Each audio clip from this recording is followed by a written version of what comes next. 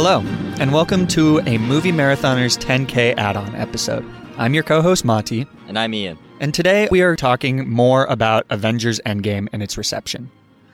We'll be going straight into spoilers, so that's your spoiler warning for Avengers Endgame as well as all the films in the MCU. And this episode is likely going to be more of a stream of consciousness, and we'll be talking about a grab bag of different topics.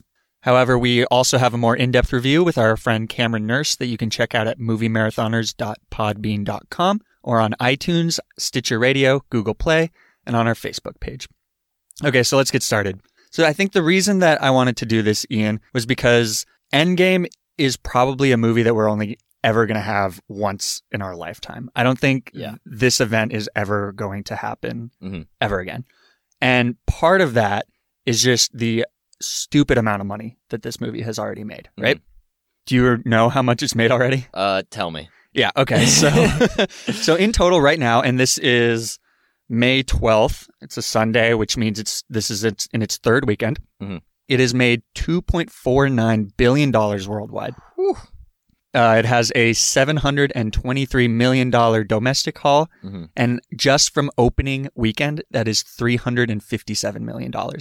So it has broken, basically every record that you can possibly imagine. For context, Star Wars The Force Awakens was the last opening domestic weekend box office winner, and that was around $250 million. Doesn't Star Wars also have like the overall domestic box office record? Yeah, so the domestic record for The Force Awakens is $936 million. Do you think that Endgame's going to hit that? I do. You do? Well, $723 million. To slow down a bit. I mean, it definitely is, but that's a good question. The reason that The Force Awakens made so much domestically was because it was released during Christmas, and then it had all of January and all of February with virtually no competition. Whereas here, we've got a whole bunch of weekend movies or summer movies that it has to compete with. But the worldwide record is $2.79 billion, and that's held by Avatar. Of course. So do you think that, I mean, this is sort of an easy answer, but do you think that it can make the additional $0.3 billion to break that record? Definitely. Yeah. Did you expect this to happen before the movie came out? I was hoping. Hoping? Yeah. Of course, I would like to see this movie break all of the records.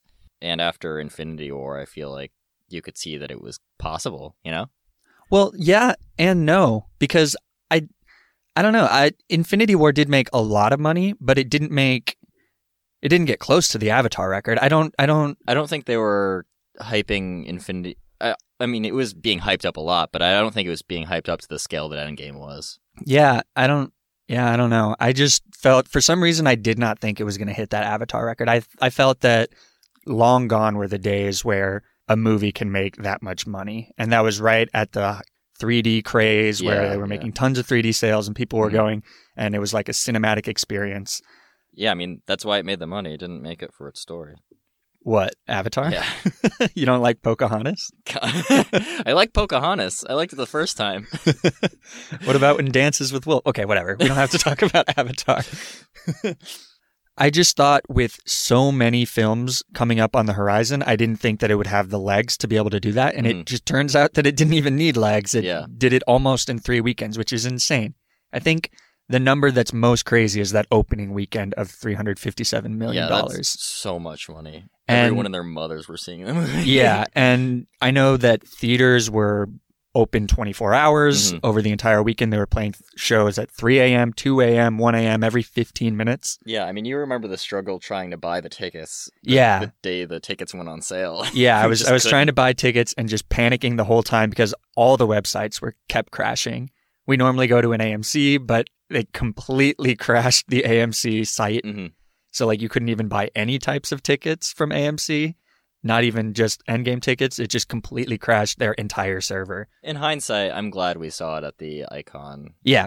XC. Yeah. Yeah. That was a nice theater. And it was also in a 21 plus showing. I don't know if you knew that, but... Did not know that. Yeah. But we ended up having to see it really late, and we did end up having to see it in the second row.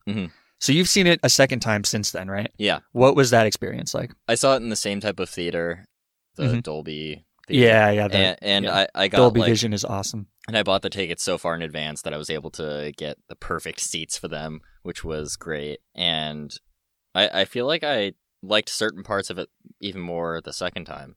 Why do you think that is? And what specific parts? I would say that I liked all of the really sad, sentimental parts more the second time. Like the moment with Scott trying to find Cassie's name on the big memorial stones. Right, yeah. That hit me a lot harder the second time. Things that didn't really hit me as hard were the big reveals, like Cap lifting Mjolnir. I mean, I still love to see it. Yeah. But I wasn't like cheering when I saw it that time. You know? Were there people in your theater that were cheering? What was kind of the atmosphere not seeing it on opening night versus our theater that was super vocal? Yeah, no, this was the week after it came out, and I don't think anybody cheered. Really? Movie. Did people clap at the end? Did you get a movie theater clap at the end? Yeah. People clapped when the credits started rolling. Okay. But that was it. Yeah, I saw this Monday night in an IMAX theater. People weren't that vocal. Nobody really cheered or anything like that. There were a couple gasps throughout the movie. Mm-hmm. I don't exactly remember. It's all a haze. I don't remember if people cheered during the Mjolnir scene. I definitely did, so maybe it was just me. Yeah, I was just like, this is awesome. I really liked seeing it a second time. I'm surprised at how effective it was even the second time, even knowing everything that was going on. Because it's all such awesome stuff to see on screen. Yeah, well, the main thing that I was a little worried about was that the beginning hour was going to be a lot slower because I knew where it was going. And the scene between Hawkeye and Black Widow when he's in Tokyo and she comes to get him and they're all sad about stuff. That scene, I was like, at that point, I said to myself, we can get going here. But then that is the very last scene in that long stretch. I thought that hit me harder in the second time. Knowing where their relationship was going to go in the movie. I just mean that's the fifth or sixth sort of sad interaction that you get throughout the hour. Mm-hmm. And at that point, after that scene, I was like, I don't need any more of these. And then I didn't get another one. So it was fine. Really? Every scene with Black Widow in it before her death hit me like a lot harder the second time that I saw it. Because I was thinking about like everything that she said and like trying to follow along with her on her lead up to her death, you know? Mm-hmm. Yeah, that's fair. The thing I liked the most about the second time seeing it was that since I was higher up, I was in an IMAX screen and kind of mid, back, center, whatever, I was able to appreciate the action a lot more. The first time we saw it, since we were so close to the screen, we had to turn our head to the left and then back to the right and back to the left. Yeah. There were a couple things that I just completely missed the first time that I saw the second time in the action scene. Oh, really? I completely missed Falcon stabbing the giant gorilla thing with his wings. Oh, yeah. That was pretty cool. So some of that stuff was really cool to see again. And then the other thing is that at the end of 3 hours, when you start at like 10:30, like we did the opening night, everything does become kind of a blur and you forget about stuff. So it was nice to almost kind of re-experience it because the experience was so long. Yeah. But it doesn't feel long. It definitely feels like it flies by. Mm-hmm. Yeah.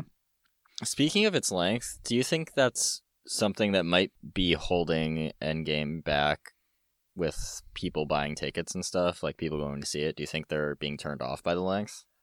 I would say yes, if there was any proof of that, but there's not, clearly, because it's making all the money in the world. I just had some coworkers talking like, oh yeah, it was such a long movie, like I don't ever need to see it again. I think that's fair. Yeah. But I think that this is one of those rare movies where everyone feels like they have to see it soon. I do agree that I don't know how many people besides the diehard fans are going to see it again. Yeah. And I don't know if this is a movie that people are going to watch again and again at home. You don't think it's going to be something like the Lord of the Rings trilogy where they... It's an interesting question. I don't know. I guess it's harder to do when there are 22 movies. Let's talk about that a little bit.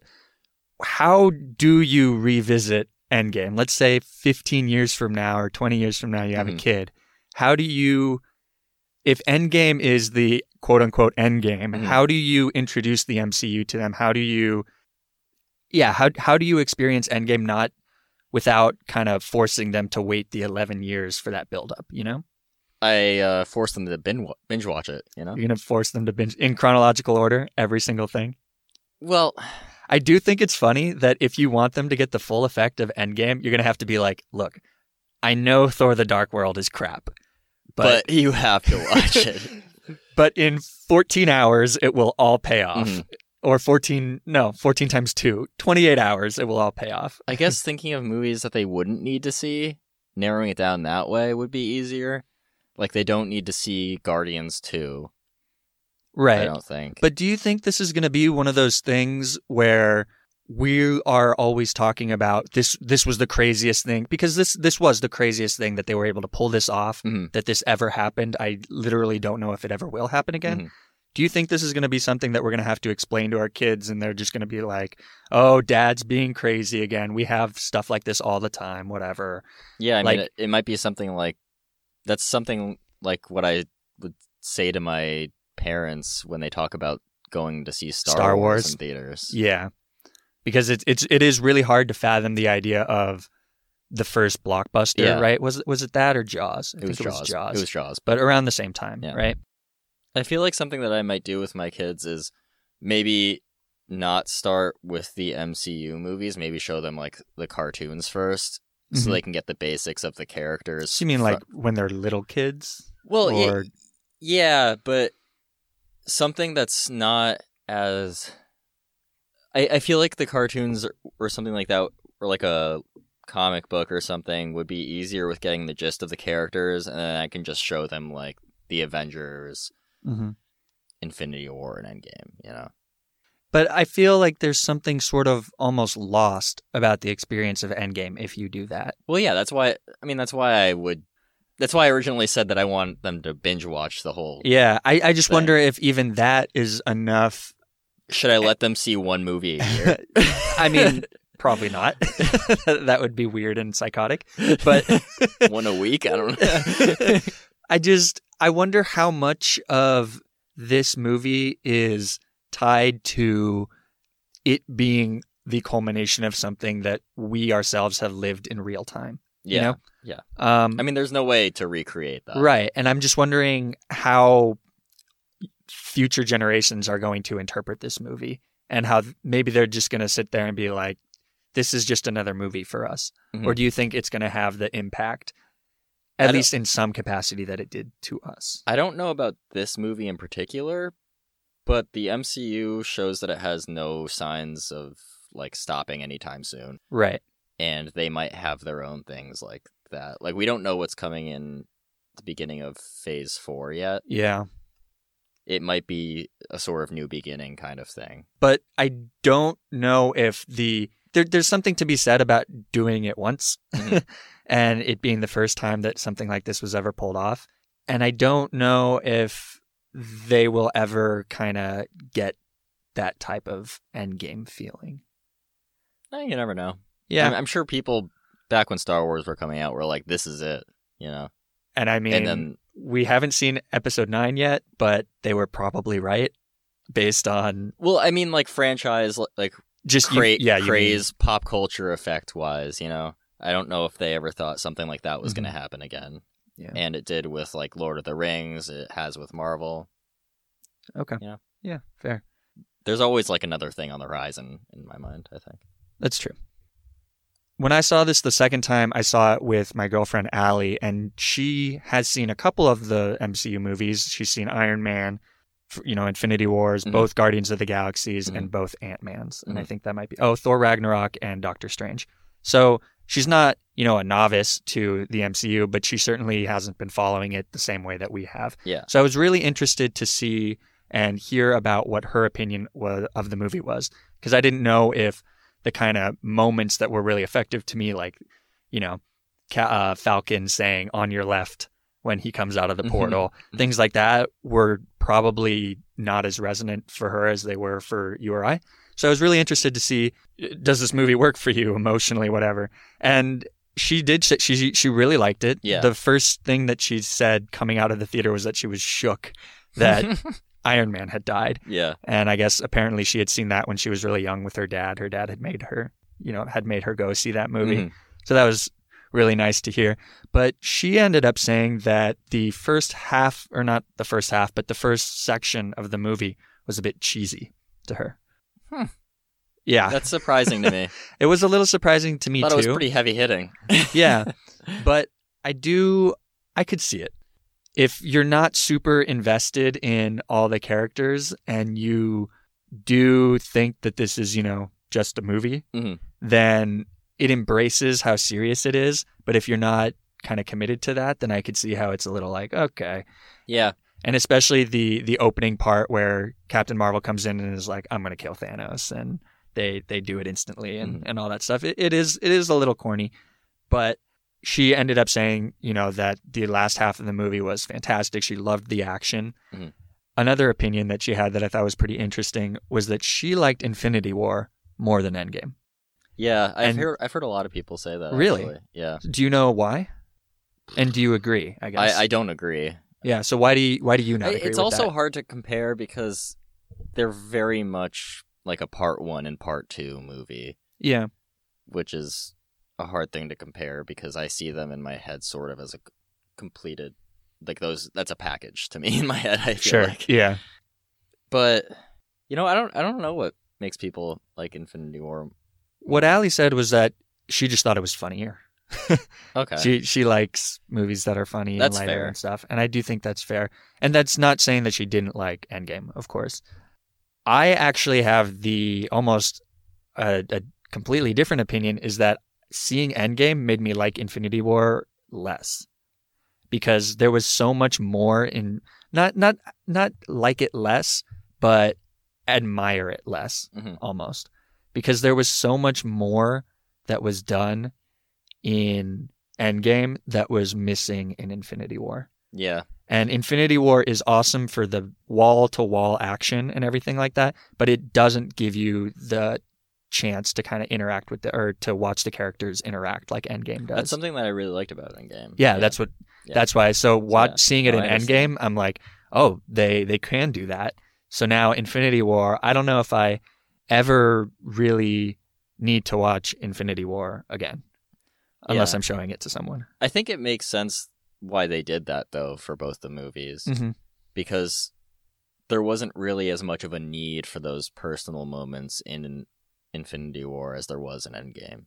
I mean, that's subjective. Yeah, I guess you're right. But they made Infinity War to be like the big fight movie. Like, it's called Infinity War. Yeah. So it was going to be a more action-y movie, and then Endgame is dealing with the repercussions of that. And then a lot of the personal moments are also because of the time jump, I think, because you have to catch up with the characters and see Definitely. where they've been. Yeah. I just know that a lot of people did have that complaint in Infinity War, and it never bothered me, the lack of those kind of moments. And they said that a lot of the action at the end didn't have significance. Like it was just things smashing together, whereas in this one, the end battle has a goal and kind of a throughput throughout the action. And seeing it in this and realizing how satisfying it is in Endgame makes me think back to Infinity War and be like, I kind of understand those criticisms, and now that I'm more aware of it because I know what I could have, if that makes sense. No, I get that. Speaking of the praise of Endgame, why do you think the response of this, I mean, this is sort of a dumb question, but let's just talk about how the response to this movie has been almost unanimously positive. Yeah, I mean, we've joked about, I think in the other podcast too, this is pretty much fan service, the movie. Yeah, but sometimes when things do that, people despise it. But this felt deserved. Right. Because we've been with these characters in this franchise for 11 years, and this was just a big payoff for sticking with it the 11 years. You know? Yeah, but if you think about something like Game of Thrones, for example, which has been largely divisive this season, but has given a lot of fan service, I'm surprised, even after seeing the movie, how much or how almost unanimously positive it has been, the reception. And I don't know why I thought, I mean, obviously there's always going to be naysayers, or not naysayers, but people who just don't like the movie, and that's perfectly fine. But it seems like in these big movies like Infinity War, like The Last Jedi, like even The Force Awakens, which is probably the one that I can think of that was closest to unanimously positive, there were large dissenters of all those movies. And I'm surprised how that in general people have been pretty satisfied with this movie. Yeah. There definitely has been some criticisms, though, and I think that they're worth addressing potentially. One of them is that people have taken issue with the idea of killing Black Widow, and especially because she is the only female Avenger and the only female Avenger from the original 6. Yeah. And there are very few female characters in the MCU. A lot of people took issue with the fact that she was the one to die as opposed to Hawkeye. As far as how you think it affects the story, what do you think about those criticisms? This was the first movie that I really loved Black Widow, I thought. Yeah. I mean, it's the first time that they really gave her the time to grow as a character. Because she was one of the only surviving people left, and they showed her take over basically the security of the Earth, which I thought was really cool, and just sort of how tortured she was because of it, because of what happened in Infinity War also. And yeah, no, I thought that they did a really great job with her character, and like Tony's death, it was them sort of proving that they were heroes and that they had redeemed themselves from any of their like darker pasts, like both of them had, Yeah, well, so I know that her kind of whole, if you had to say that she had an arc throughout these Avengers movies, is that she kind of wants to get redemption for kind of these dark things that she's done in her past. Yeah.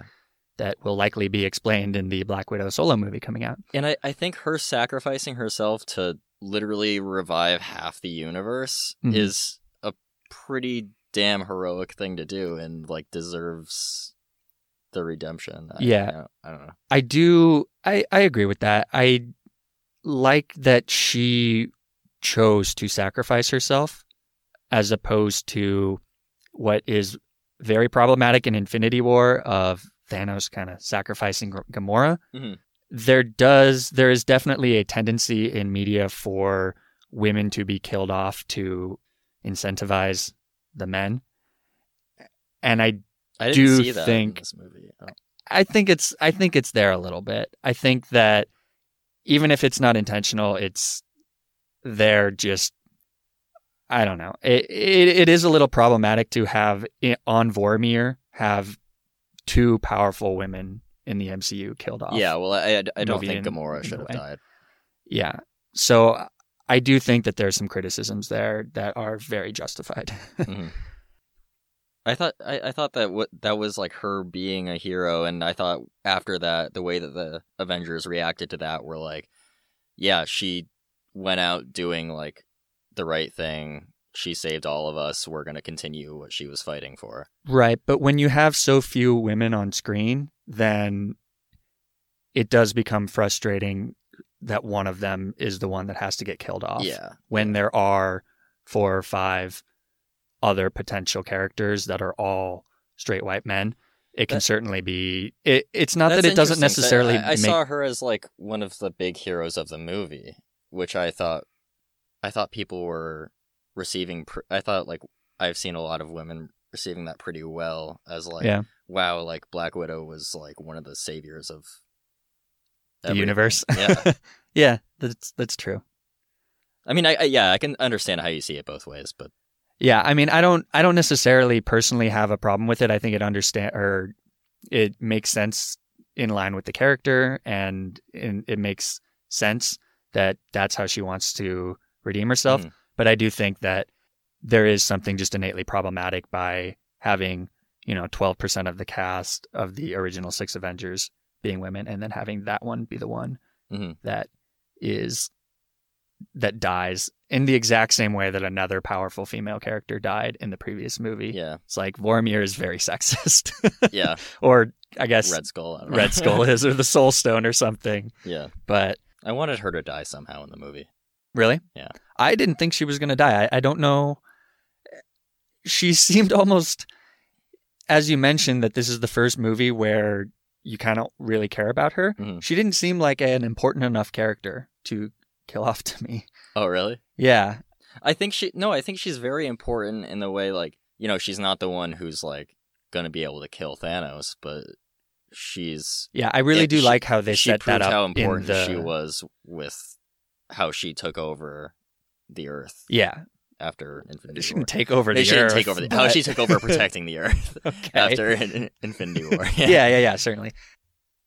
Let's talk a little bit more about the sacrifice of major characters and how it relates to what I sort of thought, thinking about it after I had seen both this and Infinity War recently. Yeah. A sort of central theme throughout both of those movies. So in Infinity War, the Avengers make a big fuss about refusing to allow Vision to sacrifice himself. Mm-hmm. They don't want him to make that self-sacrifice, and then at the end of that film, they ultimately lose. Mm-hmm.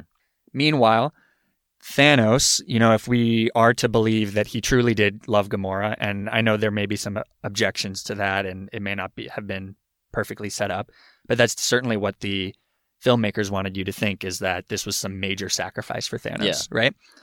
So if that's the case, he was willing to make some sort of self-sacrifice, and then he won. Mm-hmm. But then in Endgame, that's when they do make a sacrifice. Both Black Widow sacrifices herself and Iron Man sacrifices himself.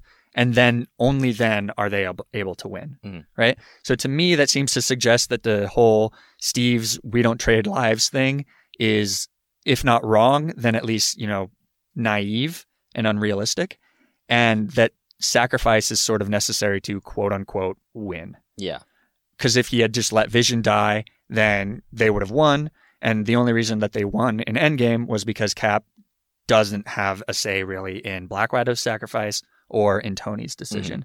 So that to me kind of indicates that this overarching theme is that sacrifice leads to success. And I think that's pretty realistic. But it's also surprisingly dark for the MCU. That's exactly what I was thinking. I was like, that it makes sense in my head, but a pretty recurring theme throughout the comic books and most of the movies is like, we don't trade lives. We don't, like, we're superheroes. There's always like another way. And that's one of the big things that I didn't really like about, this is a tangent where I'm just going to crap all over the DCEU. But I hated Man of Steel because Superman would always find a way to save everyone because he's Superman. Right.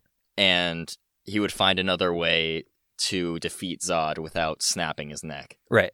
And that was my biggest problem with the movie. I didn't even really as much have a problem with all of the needless destruction in the city. I mean, I did. Yeah. But not as much as with him killing Zod, because in my head I was like, Superman would find a way to not kill Zod because he's a superhero and they're supposed to be able to find ways to do things without killing people.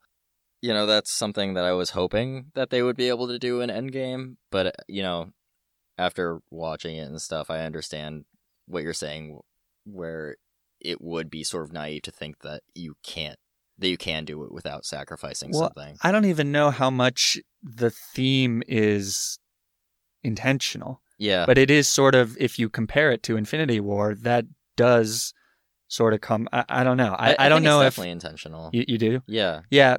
But I don't know how characters like, I hope they talk about it in Far From Home. I don't know how characters like Spider-Man are going to react to things like that, because that's one of his like core beliefs, like that nobody should have to die. Mm-hmm. And I don't know how he's going to grapple with seeing that was what saved them.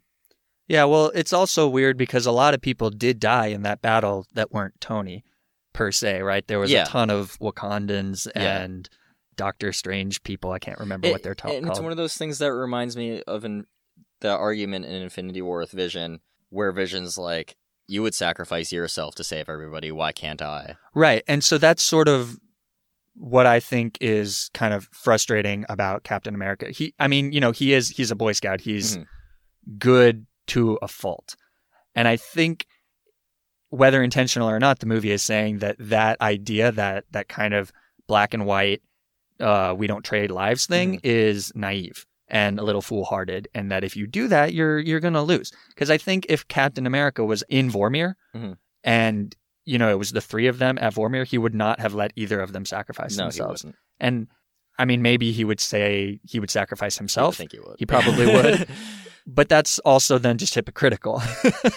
But sacrifice is something that is definitely consistent throughout the MCU, right? I mean, in almost all the movies, the character does have to sacrifice. And it's just something in general in storytelling that you kind of do have to make the sacrifice to not get what you want, but, succeed. I mean, just think about Thor, how much he's lost, and he, gets Stormbreaker and is the most powerful Avenger. Yeah. No, I understand it's a tough situation because all of them would sacrifice themselves, but none of them want their friends to. Yeah. But, at the same time, maybe we're reading a little too much into this, and then they just needed to kill somebody because otherwise there's no stakes to this. Yeah. And also, Robert Downey Jr. probably wanted out. He's been in like 12 of these now. Yeah. And I think it's literally the only acting he's done since like 2011 has been in MCU movies. But let's move on. One of the things I like about seeing a movie a second time is that things kind of stick out to you more. Yeah. Both the positives and the negatives. And hopefully those negatives don't end up souring the experience. And I think I can say for both of us that none of the things that we're probably about to talk about ruin the experience by any stretch of the imagination. But Ian, you had something that you wanted to kind of air out, right? Yeah. So I talked about it a bit in our last podcast, but I'll reiterate before I get into new thoughts that I've had. Sure. I really didn't like the way that the Hulk was handled in Endgame. I wish we saw more of the Banner that was alluded to in previous MCU movies, the tortured side of himself, the side of himself that wanted to die. I mean, he tried to kill himself and spit out the bullet because the Hulk wouldn't let him kill himself. And that's really dark, and we don't ever see really the fruition, I guess, of their conflict, the Hulk and Banner. And they allude to it so much, especially in Infinity War, when the Hulk refuses to come out. Yeah, that was never paid off. And Banner was like, oh man, we gotta have a chat, you and me, or something like that. Yeah, you're right. And we just never see that. It's done supposedly off screen during the 5-year time jump, but all he has to say about it is, oh yeah, I sat down and we talked things out, and I decided to just live in this body with him. Yeah. And we're just supposed to be like, oh, okay, that's nice. Yeah. With that 5-year gap, there does come a lot of things that you feel like you missed. Some of them you don't need to have seen. Yeah. You don't need to see Thor struggling with depression. Yeah. You don't need to see Tony having a family with Pepper Potts. But this is definitely one of them that it feels like you're missing an entire Hulk movie in there. And I wonder if maybe they'll... I doubt it, because Hulk is not the most lucrative property on its own. But it would be really nice to see that kind of somewhere, either in the Disney Plus or something like that. But I agree with you. Yeah, and as I got thinking about that more, I was thinking not just about how I thought he was mistreated in Infinity War and Endgame, but just how he was mistreated, in my opinion, like in the entire MCU. Yeah, I'd say with the exception of the first Avengers. I love him in the first Avengers. Ragnarok, I guess. Yeah, he is good in He's Ragnarok. good in both of those, but otherwise, why is there not a Hulk movie? I feel like with all of the dark things that they've alluded to, there's so much to do with that. Yeah. He could have his own villains. We could have like Abomination back or something. Yeah. Red Hulk. He's supposed to be like, when you think of the Hulk, you think of the strongest there is. And we don't really ever see that, I don't think. Yeah, that is an issue that I also have. He's been pretty underpowered from the start. Yeah, and his whole thing in Endgame is pretty frustrating too for me, because I really liked Hulk in the original Avengers. And he has a line here in Endgame where he says, I took the best of both worlds. I have the brain and the brawn. But in the movie, I mean, I guess he holds up the building for a little bit to That's it, help. Though. Yeah, That's the only brawn we see. Yeah, there's no reason for him to be Hulk. And I think I do want to shout out that I heard this issue addressed in Total Geek All, which is the Screen Rant podcast. So that's where I first kind of heard that idea that there's no reason for him to be the Hulk right now. he could put the glove on as Bruce Banner, and then it would turn him into the Hulk, and he would be alive so that, he can do the Infinity or the snap or whatever. But yeah, there is no merging here of Bruce and Hulk. It is Bruce, but green and big. Yeah. Which is frustrating, especially for somebody like you, probably who's read the Hulk comics, that knows that Hulk is almost like a whole separate character in and of himself. Yeah. Right. And you see that a little bit in Ragnarok, where kind of Hulk's in control. So you'd think that if he was merging the two, then it would be part Bruce and part Hulk. But he's sort of angry too. Yeah. And to their credit, there's subtle ways that you can see that he still is a little angry, like when he throws the bench when Black Widow dies. Yeah. But even when Thor puts his hand on him when he's drunk, when they first meet, and he's like, "Please take your hands off me." Yeah. I thought that was pretty cool. But to me, that was setting up something where he was eventually going to lose control and kind of be like, "Hey, Hulk, it's your turn. Let's work together. This is your area of expertise," right? So, yeah. Talking through this, I am more upset with Hulk's treatment in Endgame than I was before this talk. And even if he did have the strength that he's had in the previous movies with the Hulk, now there's the overpowered Thor, who's probably stronger than the Hulk now, and has lightning and can fly also. Right. And there's also Captain Marvel, who, if she's supposedly the strongest in the Marvel universe, she can beat Thor and Hulk. So, like, why... If the Hulk is just for brawn, then he's not very useful. So, I mean, then maybe that's why he isn't there. Yeah. Like, he's not needed from a narrative perspective. But it doesn't make too much sense. But he should be, because he's the Hulk. Yes. Yeah, I agree. Yeah, for sure. And then, like, now I'm just thinking about it. This is something very, I guess, nitpicky. But I've heard in interviews with the Russos that they intend for the damage on Hulk's arm to be permanent. Yeah, I've seen that too. So he's just done. So he's just useless. Unless, what if he gets like a mech arm? Does that ever happen? With the Hulk? No, because he's the Hulk and his arms are strong. Yeah. Okay. And also he's supposed to have like regenerative abilities. He has like the healing factors that Wolverine has. This shouldn't be something that's permanently done for him. He should be able to turn back into a Banner and then turn back into a fully healed Hulk. I do think at least half of what the Russos say, though, is bullshit. Yeah. They're just spewing all sorts of stuff about this movie that doesn't make much sense. They have no control over that unless they're the directors of the next Avengers movie. Right. Which, I mean, they might be. But they have said a lot of stuff that's sort of just a little annoying. Yeah. Like, the name of the movie isn't Endgame. Yeah. Or, the spoiler ban lifts Monday. Like, okay, nobody's patrolling this. What are you talking about? It's just a little, whatever. Yeah. It's fine. They've made a great movie, so I'll give them some leeway. I have a couple nitpicks if you want to talk about those. Again, these are super, super nitpicky, and I would not have fixated on them if I hadn't seen it a second time. Okay. So the first one, which I've talked to you about already, is the whole idea that they only have enough Pym particles to go there and back in time travel. I've thought about this a lot, and it's messed me up now. So the first problem is that if you need more Pym particles, can't you just go back in time and ask Hank to make more Pym particles? That's the first problem. You don't even have to ask. You can just steal them. Yeah. like they do later. Yeah. But that's fine because Time Heist is cool. The main question that I have is, how can Ant-Man shrink at all when he's in the past? Because he needs Pym particles to shrink. Mm-hmm. So if he only has enough to get them there and back, then how is he using Pym particles to shrink and grow? And then at the very end, how does he turn into Giant Man if he's ran out of Pym particles by the end?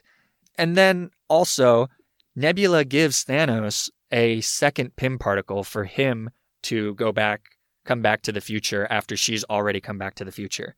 And you'd think that both Nebula and Thanos would need those time GPSs that Tony made. So that didn't make any sense to me. I don't know. Do you care to try and explain that, or is that just... I don't know how to try to explain it besides assuming things happened off screen with the Black Order guys building new things. Yeah, but if they were able to just make Pym particles, I don't know. Replicate it.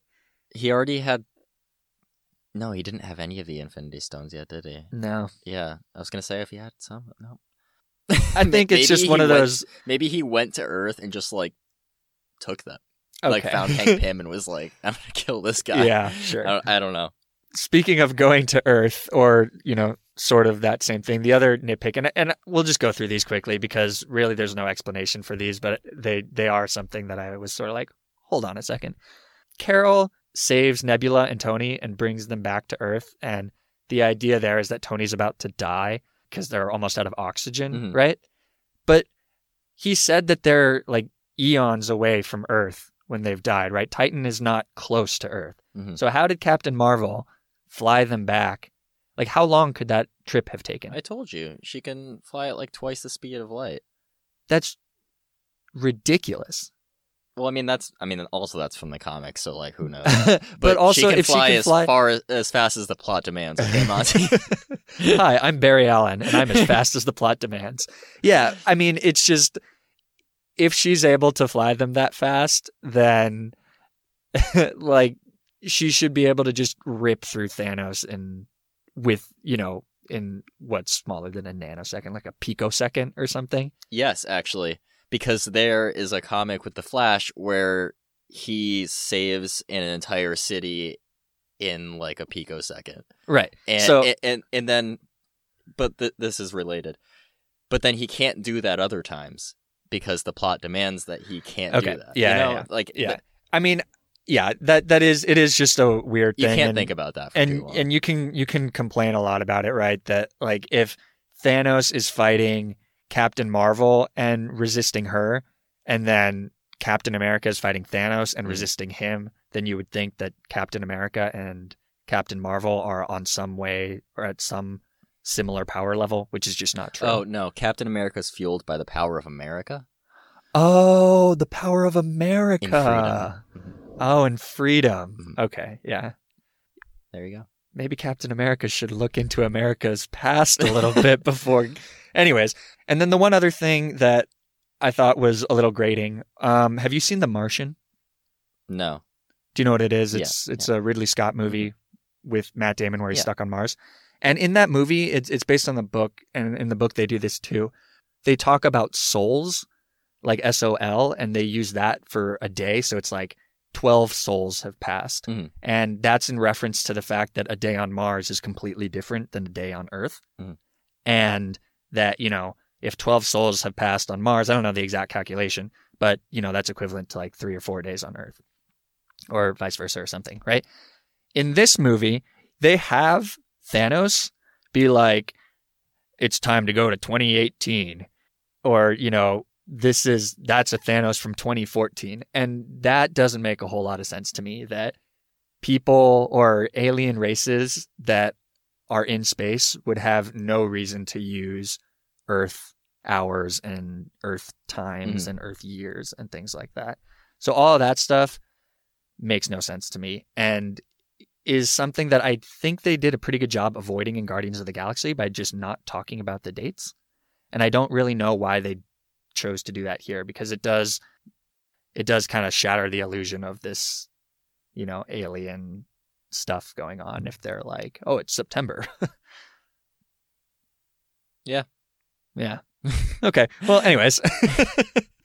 I'm sorry, I was just thinking, I think I figured out how the whole timey-wimey stuff happened. Which timey-wimey stuff? Oh, the Nebula stuff? Yeah. Okay, what is it? So, presumably Black Widow died with the time GPS and an extra thing of Pym particles. Oh. Right? All right, yeah. And Nebula's brain is still linked to the other Nebula, so she knows that they went to Vormir and that one of them didn't come back. So she was able to tell Thanos that Black Widow was there. And so he went to get the Pym particles there. So he went to get the Pym particles and the time GPS. That's a stretch, but I'll allow it. I think that's fair. Okay. It definitely didn't happen. Well, my other... I think you just saved the Russos. You should email them when people ask, like, what the hell is going on with this extra Pym my particle. other solution is just that Ebony Maw reverse engineered it, and they had, unlimited time because they can travel. I will only allow you to refer to him as Squidward. Okay, yeah. So, but, like, if they're traveling in time... You're not amused. They have as much time as they need to go back in time. Yeah, you're right. That's true. You know? Yeah. They could have taken 20 years to reverse engineer Pym particles. Okay. Actually, that makes a lot of sense. Yeah. All right, cool. You're welcome. I didn't say thanks, but whatever. So let's just talk briefly about what's next for the MCU, right? You have some ideas about what you think the next big bad of the MCU is going to be. Yeah. And I predicted this before or not predicted. I wanted this to happen before Endgame came out, and now everybody's talking about it. Oh wow! So you can say I was ahead of the curve on that one. Yeah, and I'm a genius. I'm not saying that. I wouldn't call myself a hero. You don't have to do that. Okay. But I want the next villain. I wanted the next villain to at least be a homegrown villain, like from Earth, a human that would be different for the Avengers, because they've always been facing either something that, like the murder bot that Tony created, or the Chitauri, or Loki, or Dormammu, or Thanos. And I would like it list more. Yeah, okay. I can't think of any. So Malekith, Ronan. We don't talk about Malekith. Yeah. But although apparently we have to, because our kids have to watch Thor Dark World to understand Fat Thor's plight. Anyway, sorry, keep going. But what was I saying? Oh, I wanted to be a homegrown hero. And so I was thinking about all of the villains that I know are from Earth. And I was thinking about Doctor Doom. That would be really cool now that Marvel Studios has the rights to Fantastic Four and Doom and Galactus and stuff like that. But after the time travel stuff in Endgame, I started to think about Kang the Conqueror more, who's a villain from the future, and he essentially comes from the future to the past to take vengeance on the Avengers because they Avengers because they mess with the timeline so much. I'm ignoring. they mess with the timeline so much it ended up screwing up Kang's timeline, and he wanted to come back and destroy them for it. And I can see something like that happening now that the Avengers went back in time and essentially messed with all these other timelines, creating all these other timelines. I could see Kang being pretty pissed about that. And I think that would be really cool to see, especially with no Tony there. Yeah. Like, they don't have, I guess, the guy who figured out time travel there. Yeah. And, like, that's who Kang would probably want to blame. There's a line, this is a side thing, there's a line that Rocket says to Tony where he's like, "Easy, Tony, you're only a genius on Earth." Yeah. And it's probably true, but also, shut up. You didn't solve time travel. There's, as far as we know, nobody else has solved time travel, so he's probably a genius anywhere. But yeah. I think from what I know of Kang, that would be a really interesting. And there was also a line that was like, when you mess with time, time messes back. Yeah. And that would be a really good segue in the same way that the Endgame line was for Endgame, you know? Mm-hmm. Yeah, speaking of segues, your talk about Tony being dead. When you introduce timeline to a world or a universe or whatever, there becomes a problem with the idea of permanence. Yeah. Right? And I think that this was a huge issue with the Arrowverse when they started introducing alternate dimensions, that they'd kill off characters and then the same version of those characters would come back, blah, blah, blah. Mm-hmm. Do you think that there is a way to bring Tony back in any capacity that would not cheapen his death here? And same with Black Widow or any other character that's dead. I mean, that makes you ask the same question, I guess, about Gamora then. Because Gamora was, for all intents and purposes, dead. Okay, so let's start there. Do you think that cheapens in her death in Infinity War? Well, I wasn't happy with her death in Infinity War, so no. I think it does a little bit. And I'm glad that she didn't just get snapbacked. Yeah. But it does definitely cheapen it a little bit for her to come back in any capacity. And for all we know, right now, the stones in the MCU don't have the power to return people from the dead who didn't die by the stones. Right.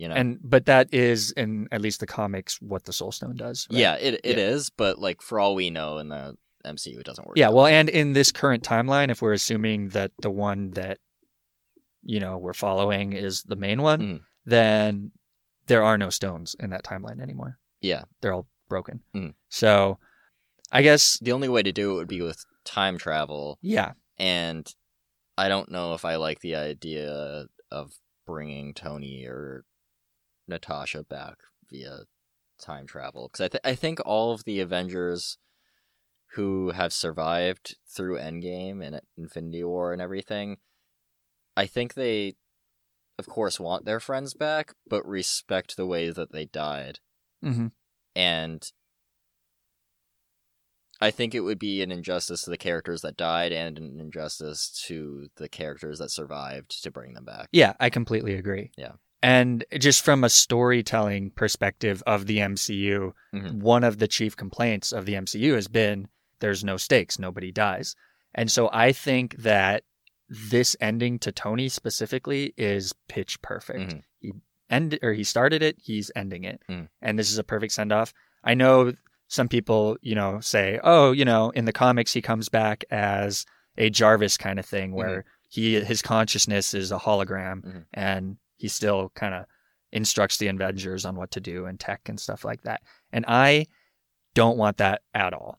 I don't want him involved in Phase 4 and on in any capacity. Honestly, I don't think he will be. The way, specifically with his story with Spider-Man, I don't think we're going to ever see him involved again. Yeah. Because their whole character relationship arc seemed to be that Tony was essentially grooming Peter to be the next him.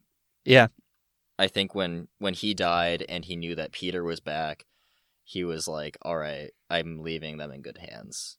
Yeah, I can just see the urge to have a Robert Downey Jr. cameo in some movie that kind of involves time travel, or have him cameo when somebody does a flashback in like a Disney Plus series or something like that. If it's something like in the way that they traveled back to the 2012 Avengers and saw them in that capacity, I think I would be fine with that. Yeah. But I don't want him to be taken back into the main continuity in any sort of way. Yeah, even as like a hologram or something like that. Unless it's some little message. Yeah.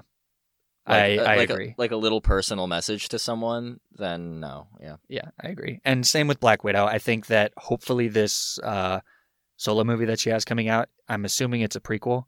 They've said it's a prequel, but they've also lied before, so there might be a new Black Widow, because there have been multiple Black Widows in the comics. Yeah. So I don't know. Okay. I'm guessing it's probably a prequel, and I hope, first off, that prequel is long overdue. Or not prequel, but standalone movie is long overdue. And then I'm hoping that that's kind of a perfect send-off to her character, and then she can kind of be a legacy character of some sorts. So. Yeah, I agree. What kind of team do you want to see in the Avengers, and what kind of team do you think is going to be formed in the Phase 4? What do you mean by kind of team? Like, who do you think is going to be on the main Avengers team? Do you think there's even going to be a main Avengers team now that after Endgame they all like banded together in that way? Yeah, that's interesting. I think that certainly T'Challa will be a leader. It really sort of depends on how quickly they introduce Fantastic Four and how quickly they introduce the X-Men.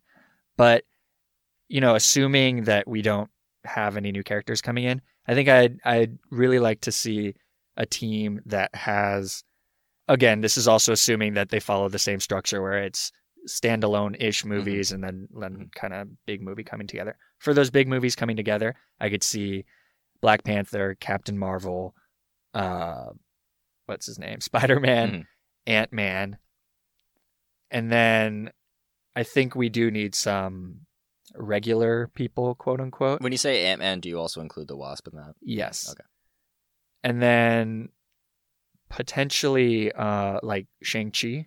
Mm-hmm. Is he just like a martial artist, or does he have special He's just powers? a martial artist. Yeah, so I think that he would do a good job of fulfilling Hawkeye's role. Yeah, I could see that. And so I think that'd be fun. But certainly, whatever kind of team that we have, I'm really excited by the amount of diversity that they have to play with, especially with characters floating around like Tessa Thompson, who may take on the mantle of Thor at some point. I think might be cool to see. Yeah, so do you think Thor is going to be with the Guardians for a while? Do you think he's going to return for the Avengers or not? No, I think he's with the Guardians. Okay. Yeah. I think as cool. far as Thor's, he may come back for the, Next Infinity War, the next Infinity War. Yeah. But I think he's kind of in his own cosmic thing. Yeah. For sure. Cool. Yeah. One other question I have is, maybe you know this from a comic perspective.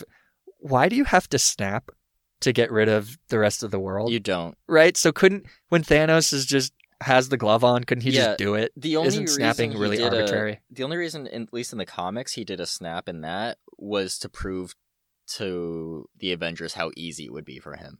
Okay. He would be like, it's just a snap of my fingers, and then he does the snap, and then it's done.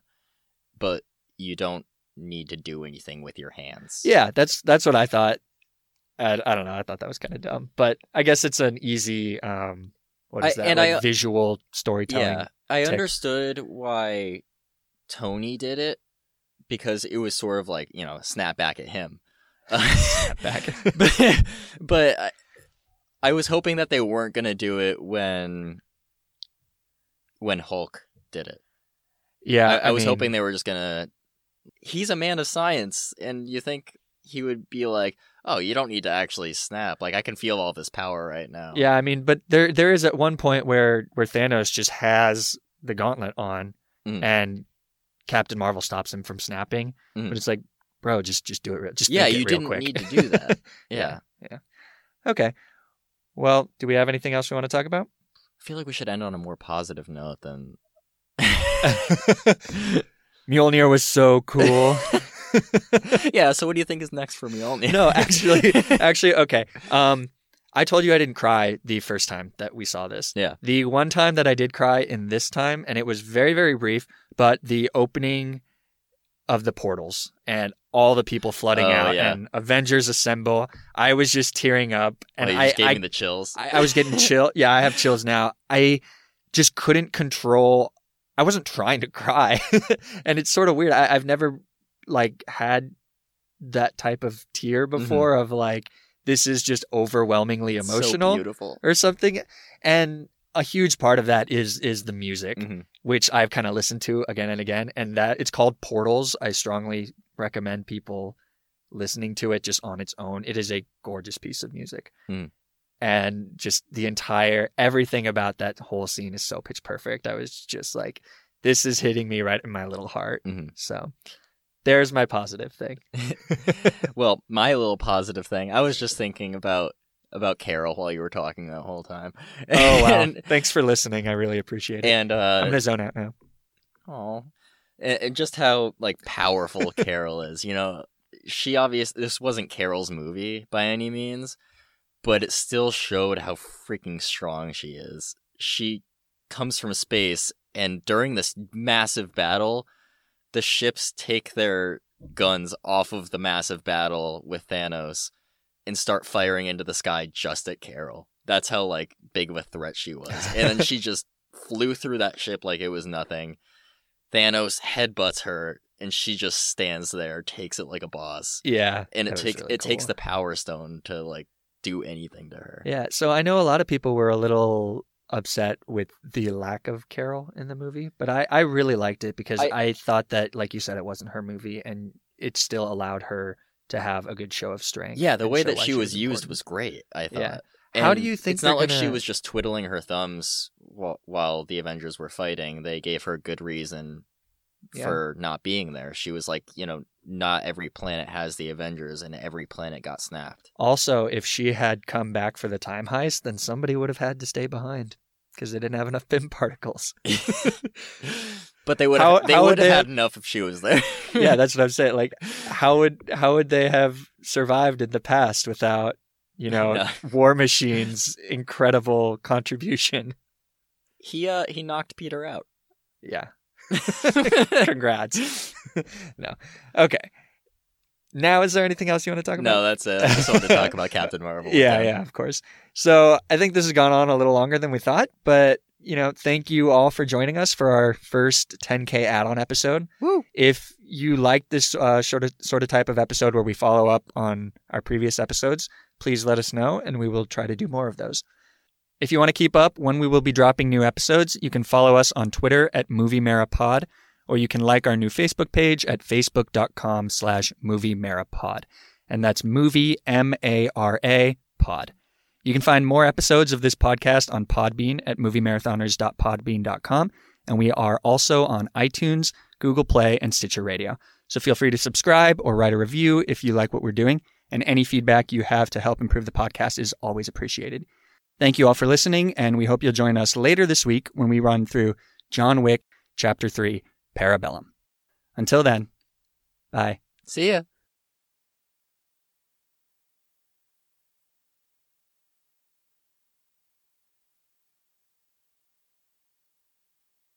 So I want to put this on record, though, Ian. I have your graduation present. Aww. Yeah, so you're going to open it live. I forgot your birthday present again. All right. Here you go. Check it out. Oh my God. Wait, Ian, I have a question for you before you open it. Do you know how many movies we've seen together? No. I'm pretty sure based on my calculation, it's 42. That's a lot of money. Yeah. Well, okay, actually 42 from when I made that. Wow. So Pikachu is 43 because I didn't include that one. I love that one. So what Ian's looking at is a little photo book thing, and in each of the pages I made there's a picture from every single movie that we've seen in order together based on my, quick calculations. Oh my God, I'm gonna cry. This is so cool. Yeah, I had to open it to make sure that it didn't look like shit. How did you remember all of the movies that we... So... Did you just assume that all these movies we've seen together? No, I mean, for some of the earlier ones, I kind of guessed. I don't know if we saw Spectre together, but I'm pretty sure we did. Yeah. Yeah, so those ones, but then after a while, it was pretty easy that it's most of the movies that I saw in theaters, during time periods that I was in Boston, were probably with you. Get Out. That was a fun trip. Yeah. Yeah, so each page has the poster of the movie, and then it's kind of overlaid with an image from the movie. And they had to be pretty high def, so sometimes I had to use screensavers and stuff. Oh, I love the Ragnarok one. Yeah. Oh, Coco. Oh, the Star Wars one is really cool. I really like the Black Panther one. Oh yeah, that's beautiful. And then the Tomb Raider one was so hard. There's no pictures of that movie. And then contrasted with Thanos. Yeah, the Thanos one is so cool. And then I think that one's gorgeous, the Incredibles 2, but oh yeah. Oh, I really like the Deadpool too. Yeah. It's the picture of Deadpool and Cable doing what is that called? The Touch of Man or something? Do you know what that is? I can't remember what it's called. That one. Oh, painting. I love the movie poster of Teen Titans Go to the Movies. They can't save the world at all. I really like the Fallout one too. I think that one's super cool. Oh, Spider-Verse. I like that whole page too of Lego Movie 2 and How to Train Your Dragon. Yeah, this is so cool. Well, I'm glad you liked it. Thank you. I was worried it would be a little too cheesy. But... No. Oh. And then a picture of us from Comic-Con, which was awesome. With Lockjaw. Yeah, R.I.P. The Inhumans. Did you ever finish that show? No. Yeah, me neither. I think I watched the first couple episodes. And you're wearing your Defenders shirt. R.I.P. Oh, R.I.P. It shows its age. Just a series of dusted images. Oh, thank you. Yeah. Well, congratulations on graduating, and hopefully we keep doing this for a long time. Yeah. Yay.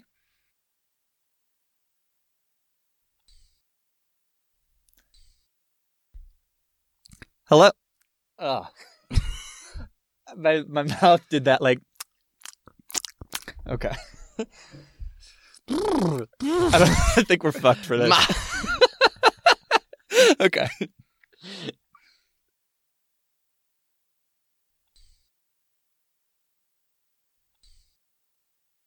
So you can follow this podcast on Twitter at, I don't know, I just deleted something here. That's so weird. So you can follow this podcast on Twitter at Movie Mara Pod. That's Movie MARA Pod. If you want to keep up with when we will be dropping new episodes, you can follow us on Twitter. Oh, I see. Okay. Give me 1 second. Maybe I'll put this at the end. That was funny. God damn it.